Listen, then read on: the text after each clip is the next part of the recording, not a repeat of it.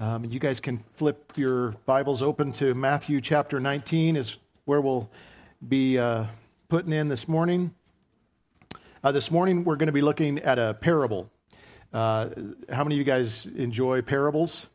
I find that I like teaching parables more when Jesus explains what they mean than the times when he doesn't, because on the ones that he doesn't, you're kind of left to have to figure it out. And people come up with some kind of crazy ideas about what parables mean sometimes. So as we go through this one, you'll notice it's very easy to track with. The problem is what takes place in this particular parable doesn't seem fair or just. So Jesus is going to use this parable to teach us a very important truth about his kingdom. Jesus' kingdom, the one we're looking forward to, is completely upside down and backwards from what we're used to here. So we have ideas about the first and the last here. So the first here are the first, and the last here are the last. That's not the way it works in God's kingdom. And this is what we're going to be looking at today. So if you were here last week, Pastor David stopped in what might have seemed like a weird spot, and it might look like I'm picking up in a weird spot today, but you kind of need to know what happens before the parable to understand how to interpret it more correctly, I would say. So in the previous section, Jesus has this encounter with the rich young ruler. And this was a guy who fancied himself as a very upright person. When Jesus talked to him about some of the commands, he said, "Oh yeah, I've kept all of those perfectly." It's like, wow, but he believed that to be true. And Jesus knows our hearts, though. And Pastor David kind of talked about how he kind of found the bad tooth and poked it. So he knows what's going on in this guy's life. He knows the problem area. And so he tells them this thing that sounds a little weird to us. He says, in order to be saved, you need to sell all you have, all your possessions, and then follow me. Now, if you've been a Christian for long, you know that's not the way we get saved, by selling everything we have. So what's going on here? And David pointed out this was Jesus' way of letting this man who thought he was a master commandment keeper know that he didn't even make it past the first commandment. And I love this. It's kind of like the conversation would be the rich man saying, yeah, I keep all the commandments. And Jesus says, oh, really? Okay, just for fun. Let's look at the first one for a second. You shall have no other gods before you. Well, he did. He was worshiping his wealth and his possessions, and he wasn't willing to stop worshiping those. And so he walked away sorrowful that day. So this begs the question for you guys right now, is there anything you're not willing to walk away from to follow God? If that's true, then you're in the same situation that this rich young ruler is in. Is there anything you're not willing to forsake in order to get Jesus? The only thing I know of that will make us willing to do that is sheer desperation. It's when we recognize our hopelessly sinful condition before a holy God that we will run to him in desperation for salvation. And this is when the gospel becomes very good news. When we come to the end of ourselves and we run to him for salvation, he is ready, willing, and able to save. His arm is not too short to save. He can save any of us. He can work with somebody who's at the end of themselves, that's ready in that regard. I saw this great quote by, I don't know if you guys are familiar with Dane Ortland. There's a bunch of the Ortland clan. They all seem to be really, great with quotes and books and things. But I saw a quote from him this week that I really liked. He said, it's the most counterintuitive aspect of Christianity that we are declared right with God, not once we begin to get our act together, but once we collapse into honest acknowledgement that we never will. I thought that was so good. And this is what Jesus is offering here. The disciples see this rich man walk away and they say, well, who can be saved then? And Jesus gives the answer we all want to hear. With man, it's impossible. But with God, all things are possible. And so that's kind of where we start out our section today. Peter's going to point out to Jesus that the disciples, these guys that are following Jesus, did what the rich young ruler wasn't willing to do. So that's where we pick up in verse 27 of chapter 19. Then Peter said in reply, "See, we have left everything to follow you. What then will we have?" And when I first read this, I think, well, this is just a typical Peter question. He's good at asking some funny questions sometimes. And this is kind of like, well, hey, we left everything. What's in it for us? And the more I thought about it, I didn't see it as a totally selfish question. because they just watched this encounter go down with the rich man, and they must have thought, okay, he made the wrong choice, but he walked away rich. We made the choice to follow Jesus. Aren't we better off than him somehow? This is kind of what's going through his mind.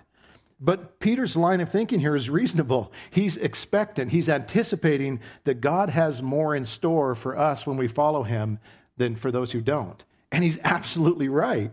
And this is what we fail to see in the account of the rich young ruler. We see Jesus, this interaction like that he's calling this rich young man away from treasure. That's not what's happening. He's calling him towards treasure, real treasure, the true treasure of having God and knowing him, which is far better. And this is what we get as Christians. We often think that we can be the ones that are missing out and going without, and poor us, we get to suffer through this. No, we get so much more. We get God, and we get him for eternity, eternal life, which is amazing. So in verse 28, Jesus answers Peter's question of what's in it for us. He said, "Truly I say to you, in the new world, when the Son of Man will sit on his glorious throne, you who have followed me will also sit on 12 thrones, judging the 12 tribes of Israel.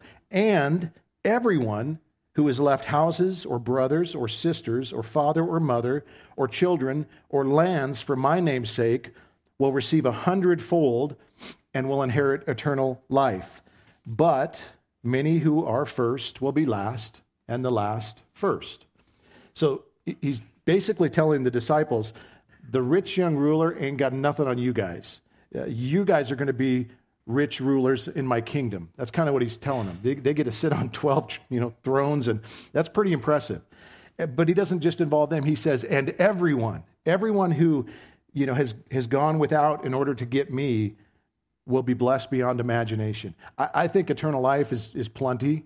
And then he throws in and 100-fold. Whatever that ends up being, I don't know, but it's got to be good, right? So if you've ever asked yourself, is it worth it? Is it worth it to take up my cross every day? Is it worth it to die to self? Is it worth it to lose out on some relationships maybe? Or is it worth it to give up all that this world has to offer to follow Jesus? Here's your verse, right? Yes, it's worth it. It is so worth it. And, Peter put it this way, what's in it for me? Everything. Everything in contrast to what, we think about.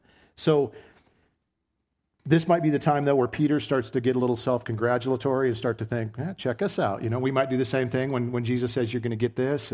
And so pride can quickly set in. And this is where Jesus reminds us of the upside-down nature of his kingdom, where, no, the first will be last and the last will be first. And then he tells them this parable. Now, it's clear that these sections were meant to be taken together. We have chapter breaks in our Bible, and so it's easy when we read the Bible to say, okay, 19's done, now we're at 20, so forget about 19, let's move on to 20. We don't want to do that, because if you look, the way he ends chapter 19, if you look down at verse 16 of chapter 20, he repeats the statement of the last being first and the first last. So it's like these are bookends, and he wants us to read this together, right? So 20 verse 1 says, "For the kingdom of heaven is like a master of a house who went out early in the morning to hire laborers for his vineyard.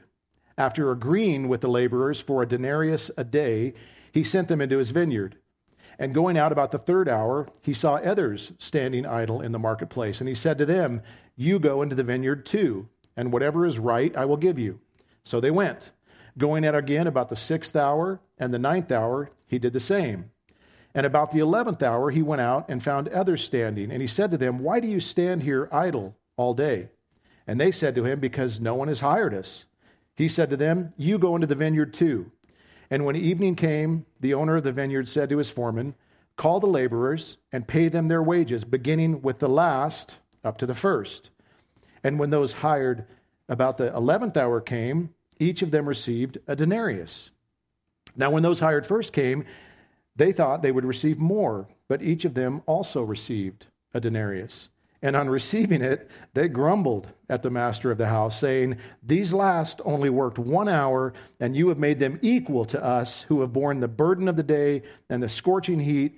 But he replied to one of them, 'Friend, I am doing you no wrong. Did you not agree with me for a denarius? Take what belongs to you and go. I choose to give this last worker as I give to you. Am I not allowed to do what I choose with what belongs to me? Or do you begrudge my generosity? So the last will be first, and the first last. Now, this is a really good time to point out that parables are descriptive and not prescriptive.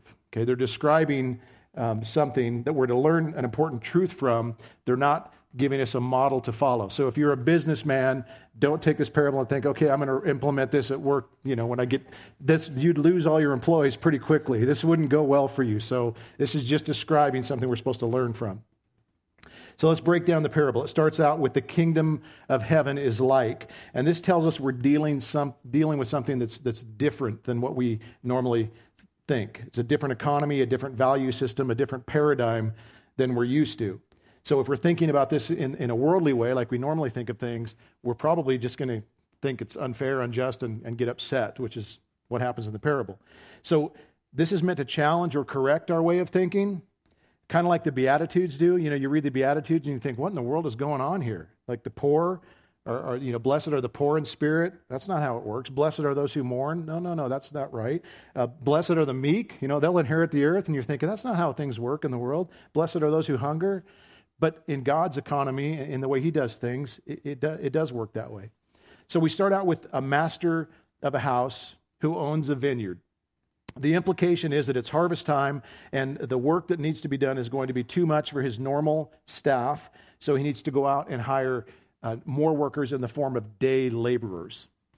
Being a day laborer was not a great way to earn a living then, still not a great way to earn a living today, even though this is still a real thing, because you never know if there will be work. You don't know what kind of work you're going to be doing. You don't know what kind of money you're going to get paid, what kind of boss you're going to get. Every day is going to be different. The one thing you do know is if you don't work, your family doesn't eat that night. So it's a big deal. Day laborers held kind of a low status in the culture. Slaves and servants actually had steady jobs with steady pay. So that was a better way to earn a living.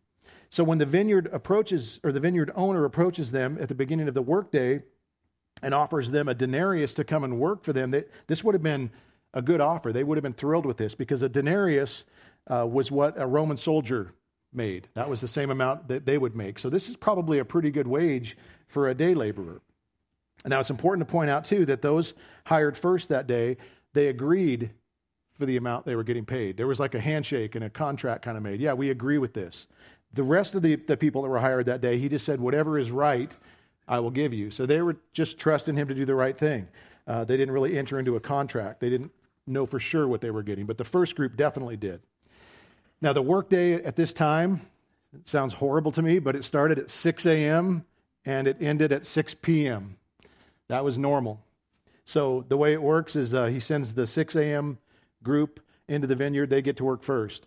After the first 3 hours pass, the implication or the assumption is that the landowner realized there's more work to be done than I have workers, so he goes back to the marketplace and hires more people. And he does this at 9 a.m., he does it at noon, at 3 p.m., and then at 5 p.m., which is just 1 hour before quitting time.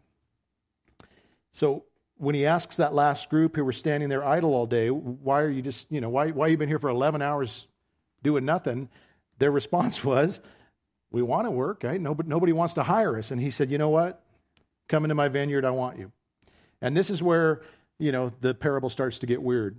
It was customary, according to Old Testament law at that time, to pay your workers at the end of the day. Again, they're relying on this to feed their families, so they need their pay that day. Now imagine you're one of the workers who was hired first. You put in 12 hours in the scorching hot sun. You're beat. You're exhausted. It comes time to pay up, and everybody's lining up. And the first oddity would be that those who got there last are first in line. And you who've been there all day are at the back of the line. I'd already be irritated at this point, thinking, hey, I got here first in, first out. I want to go home, put my feet up, open up a cold root beer, because we're Christians, and spend time with my family. That's what I'm thinking. And I shouldn't have to wait for everybody else to get paid. But then you see something that is a little promising. When the first person of the last group gets paid, they get a denarius, a full day's wage. And let's say it's $100. So what's going through your mind at that point? You're going, oh, hot dog, this guy's paying $100 an hour. Cha-ching, steak and lobster. That's what we're having for dinner tonight. This is pretty exciting for a second, but then it slowly changes to confusion and then irritation and then anger as he watches every worker, no matter when they got there, get paid the exact same amount, including those from his own group.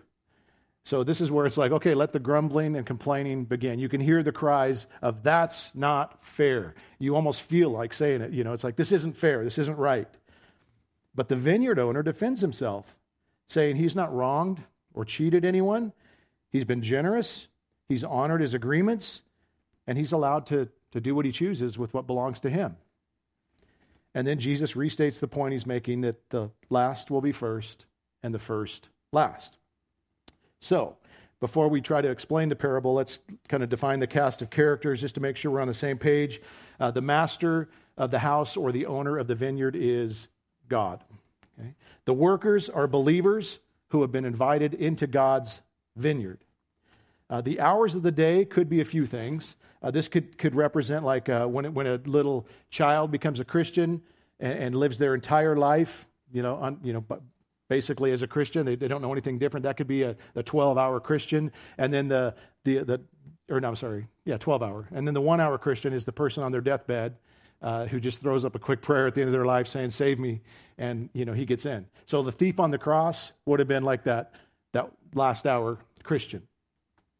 It could also be referring to Jews who were God's people first, and then Gentiles who kind of sneak in at the last and get all the bennies, and there could be this kind of thing going on. What I kind of think makes the most sense for me is this is kind of the idea of the amount of time and effort or service that each of us puts in as a Christian.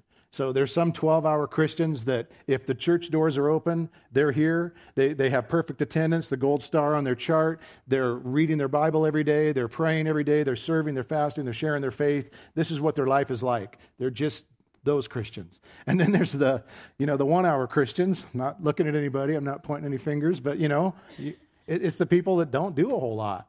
Every once in a while, they might open up their Bible and kind of, blow the dust off and read something, or they might every once in a while throw a little something in the box or whatever. Just they're not doing a whole lot. Those are kind of the options as far as the workers. The wages given in the parable generally just refer to eternal life. I don't think this is speaking about rewards that we may earn in heaven. I think there's other passages that talk about rewards, but I think this is just referring to eternal life in general. So what do we learn from this parable? I'm going to give you all of them at once, and then we're going to go through them individually. So the first one is that God wants the needy. The second one is that comparing is dangerous. The third one is that God is absurdly generous. The fourth one is that there's no place for grumbling in the vineyard. And then the last one is that grace is the great equalizer. Okay, God wants the needy. This is good news. In the parable, we see the landowner seeking out day laborers to come into the vineyard. I already mentioned this was not a great way to earn a living. They didn't have steady jobs. They had to continually rely on somebody else to meet their needs in order to survive. And so if you were part of this group, it would have been vitally important to find someone to hire you every day, or you and your family don't eat. So the landowner, God, goes out hour after hour after hour seeking those who need help, and he's willing to receive anyone who wants it and invite them into his vineyard. And that's just such good news for us as sinners. He just keeps going out and seeking and bringing us in. Now, we probably wouldn't do things the way God does. If you were looking to hire somebody to work for you and you went out to the day laborer group at the marketplace, who would you hire? You would absolutely go after the best. You would try to find the most impressive, the strongest, the most capable, the first. That's who you would want to hire. Who would you avoid hiring? Well, you don't want the weak, the disabled, the people that aren't very smart or hardworking. You don't want the unreliable. You definitely don't want any addicts coming in, right? You don't want those with bad reputations. Those are the undesirables. You would avoid the last. That's not how God is. Here, we want the first always and not the last. God wants everyone.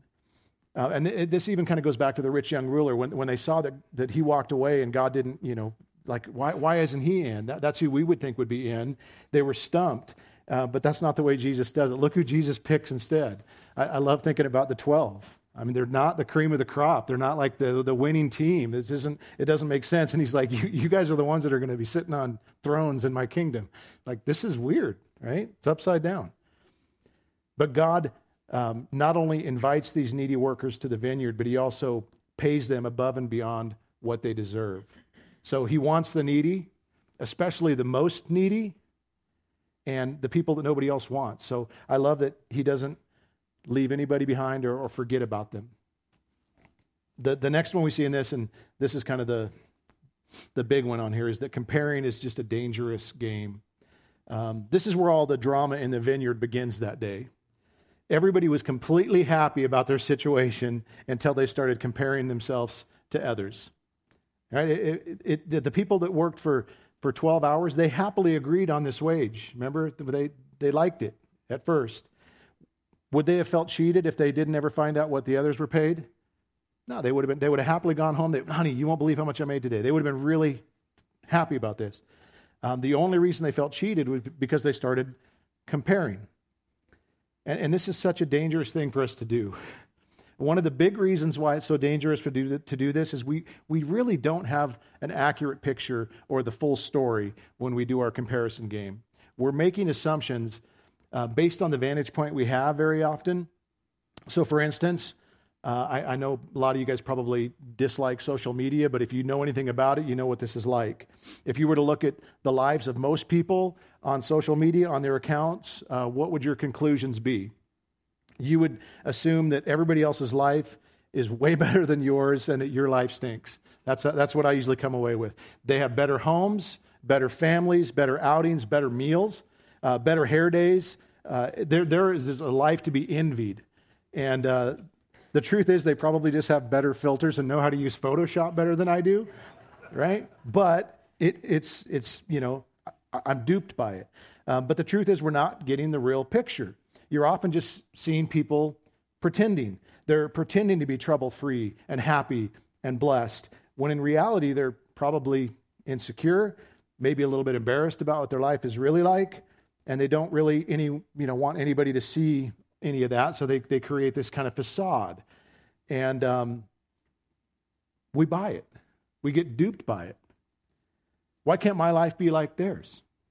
Why can't my marriage look like that? Why can't my kids be well-behaved like theirs? Why can't I be happy like them? Nobody posts the real stuff. You don't see anybody taking a video of their kid just throwing a tantrum at the grocery store because they didn't get what they wanted, or the fight they had with their spouse where a door gets slammed and somebody walks out. You don't see that. You don't see the dishes just growing out of the sink in the kitchen, the dirty dishes, or the mold growing in the shower. Nobody's snapping pictures of that, right? You're not seeing late payment notices for my credit card bill. It's like, hey, look at this. We're way behind. Nope. You don't see that. You don't see the medicine cabinet filled with all the meds that people are taking and just to get through their day. Nobody's being honest about things. They keep it all behind the curtain and you just get to see the highlight reel. And it sucks all the joy out of us. We let that happen. And I'm not immune to it either. This is the sad truth, is there's pastors out there, and I'm not picking on anybody, but they post this stuff on social media about how great their churches are and how many this, this and this and this and this. And I'm looking at that and just thinking, well, man, we stink. We don't have any of that going on. And it's funny. You either get deflated when you see it or you get envious. This is what it brings into your life. The point is, though, that we're assuming things that may not be remotely true about people's lives who actually may be very similar to ours and sometimes even worse than ours. And even though we probably realize this, we're still committed to the comparison. We want to do it. What is it about ourselves that just has to do this thing? We have to put people into the first and the last, or the haves and the have-nots, or the deserving and the undeserving. We have to categorize people this way. And at the end of the day, it really is just to make ourselves feel better about our lives and about the situation we're in. And so we kind of tend to value people based on two main factors, what they can do and then what they're like. So if you're weak, unskilled, disabled, old, infirmed, kind of the poor and the powerless. Your value is much less than those who are able to contribute and pull their own weight. And then we do it on what people are like, too. If you're a foreigner, a minority, a child, a woman, a Gentile, a tax collector, heaven forbid, a sinner, you don't deserve the same treatment and blessings as others do. We do this in our society and have done it for a long time. But think about who Jesus cared for the most. It was always the underdog, the outcast, the broken, the unwanted, the least. He specialized in going after the last. Aren't you glad that God wants and loves the unwanted and unlovable? I mean, you should, because sorry to break it to you, but it includes you and it includes me. And so I'm pretty thrilled that he includes me. The comparison game is what took place in the vineyard that day, and it ruined everything then, and it will ruin everything today.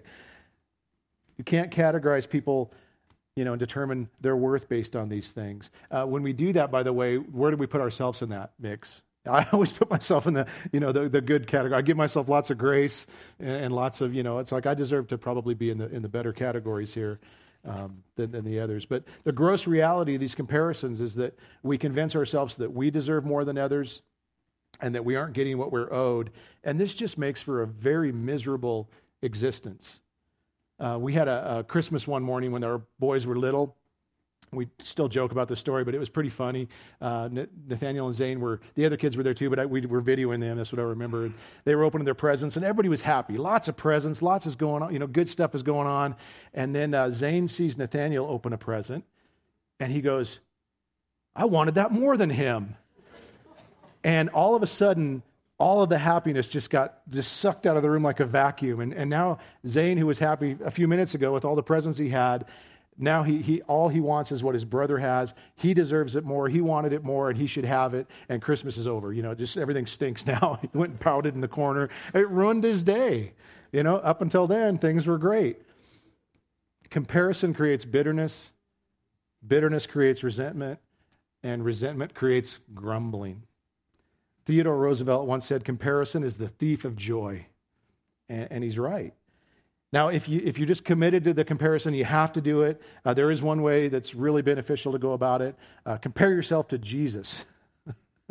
Try that one out. Now what do you deserve, right? How's that going? Not good. That immediately replaces ugly envy with great humility. And then the other thing, if you still feel the need to compare yourself to the less fortunate. I remember taking a group of kids to Mexico one time for kind of a missions trip, and we had a VBS that we were doing, and they asked us to go hand out flyers to the neighboring areas. So we were going out into the hills and places out of town, and I remember taking these flyers out and seeing what looked to me like maybe a shed. It wasn't even like a pen for an animal kind of thing. It was just not great looking, and you'd walk up and you'd look in, and there's a family with a kitchen, and they were sleeping in there. They had nothing. They were literally dirt poor. And when we invited these kids to our VBS, I could not believe how happy they were. Perspective is everything. I remember all of us went away from that trip just thinking, we have so much. Why are we not happy? And that's the reality. There's this quote by Helen Keller that crushes me every time I hear it. And if you know who she was, it'll crush you too. She says, I cried because I had no shoes until I met a man who had no feet. And it just breaks your heart. I'm thinking of somebody with pancreatic cancer writing a gratitude journal, and I'm over here going, what's wrong with me? This is how we are.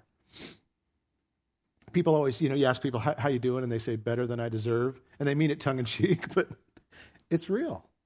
It's true. We need to learn. Jeremiah Burroughs, the Puritan, he wrote this book called The Rare Jewel of Christian Contentment. It is a rare jewel. You don't see it very often. But as Christians who have Jesus and eternal life and 100-fold, we should be the most contented people on the planet. Contentedness creates peace and satisfaction and praise.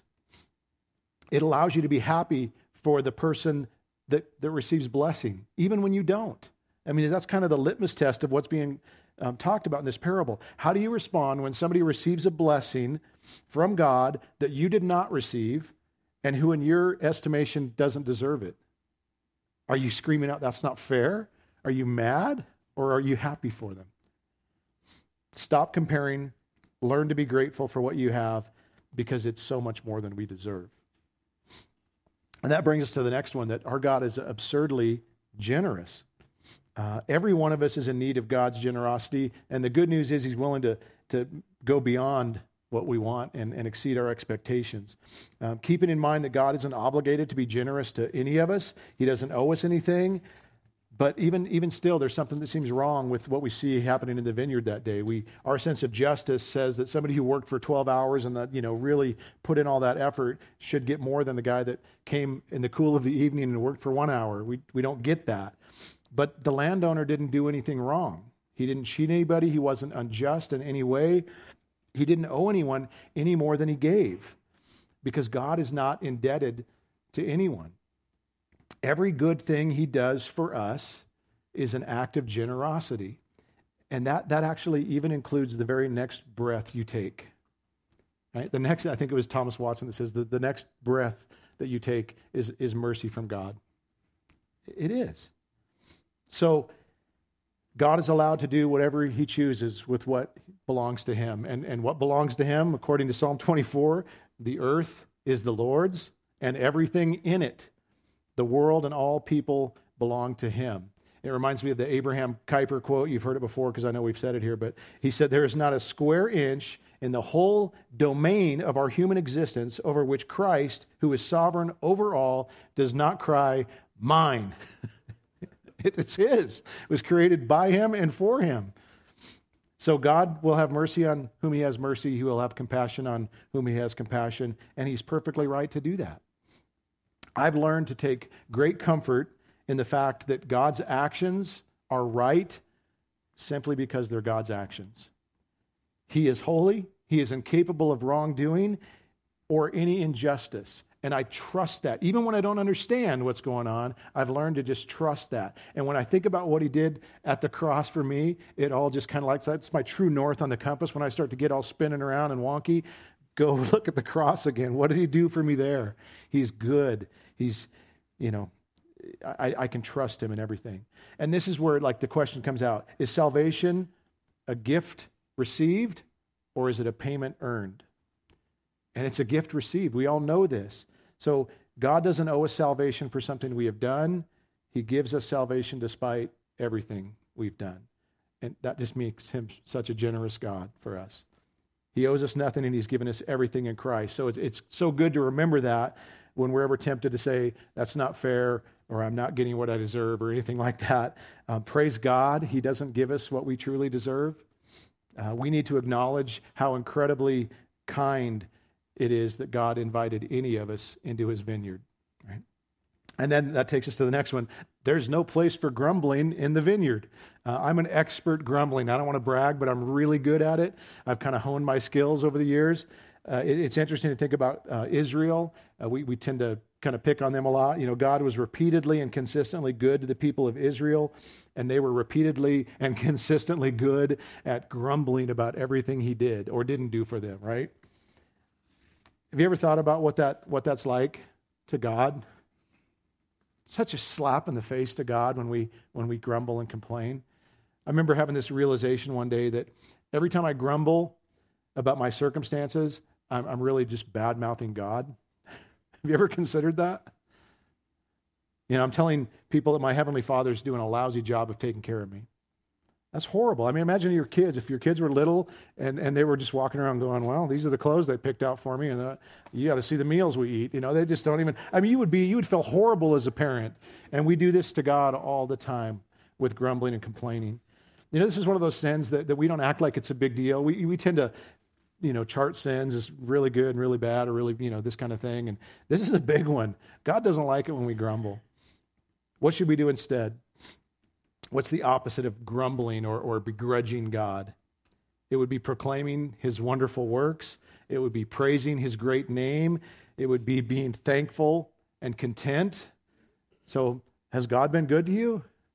Scream it from the mountaintops, right? Brag about your Father. Brag about your Savior to anybody who will listen. And then the last one on the list is that grace is the great equalizer. And this is that idea that the first will be last and the last will be first. And this really has to do with the way we view things. Again, this isn't the way it works in the kingdom, but we do this. We elevate one person and demote another, but the cross just kind of levels the playing field. It makes everything even out.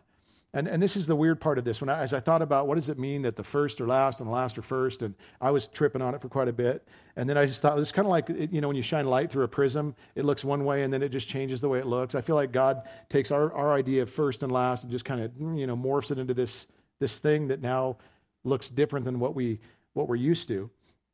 We're used to the first getting every advantage and the last, getting no advantage, but God somehow takes that and evens it out.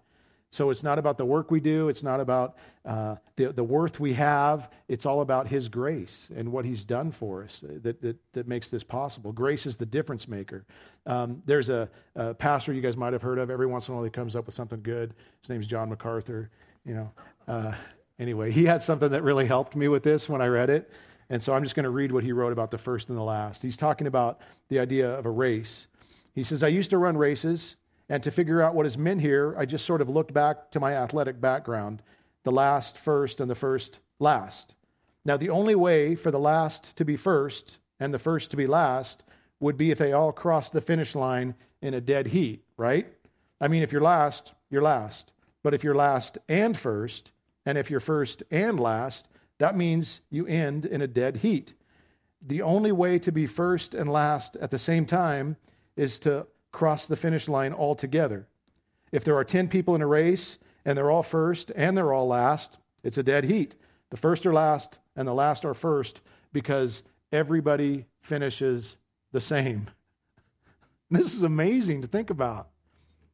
I think about some of the greatest Christians that have ever lived, and I think about me, and somehow we finish the same. How is that possible? And again, this isn't talking about rewards. It's talking about eternal life. And it's possible because of the goodness of God. It's possible because His grace is real. It's possible because He separates our sins as far as the east is from the west. And He makes us holy and blameless and pure. This is what happened in the vineyard that day. This is the picture of that. And this is what it's meant to point out. So the question is, have you left everything to follow Jesus? You will not be disappointed. When we line up at the end of the day to collect our pay, we get eternal life and 100-fold more, whatever that is going to be. But until that day comes, don't fall into the trap of comparison because it will steal your joy and it will cause you to grumble against our wonderful God. Trust that He knows what's best, even when you don't understand it. He's working out His plans and His purposes all the time, even when we don't think it's fair. I don't know how some of this works. I think about it a lot. Why do I have things that other people don't have? Why do some people have a lot of money and some people have nothing? And I think, well, God knows what's good for us. He knows that if I had, I'm a daily bread guy. I've just learned that. That's what I'm going to be a daily bread guy for the rest of my life. I'm probably never going to have too much because, as the proverb writer says, I'll forget God. I'll probably never have too little because then I'd be tempted to steal and sin. So most of us are probably daily bread people. He's a good Father. He knows what we need. I don't know why one person is blessed all the time and another person goes through incredible hardship and suffering. Yesterday we just went to a funeral for this beautiful 30-year-old girl. Sweetest girl I probably have ever met.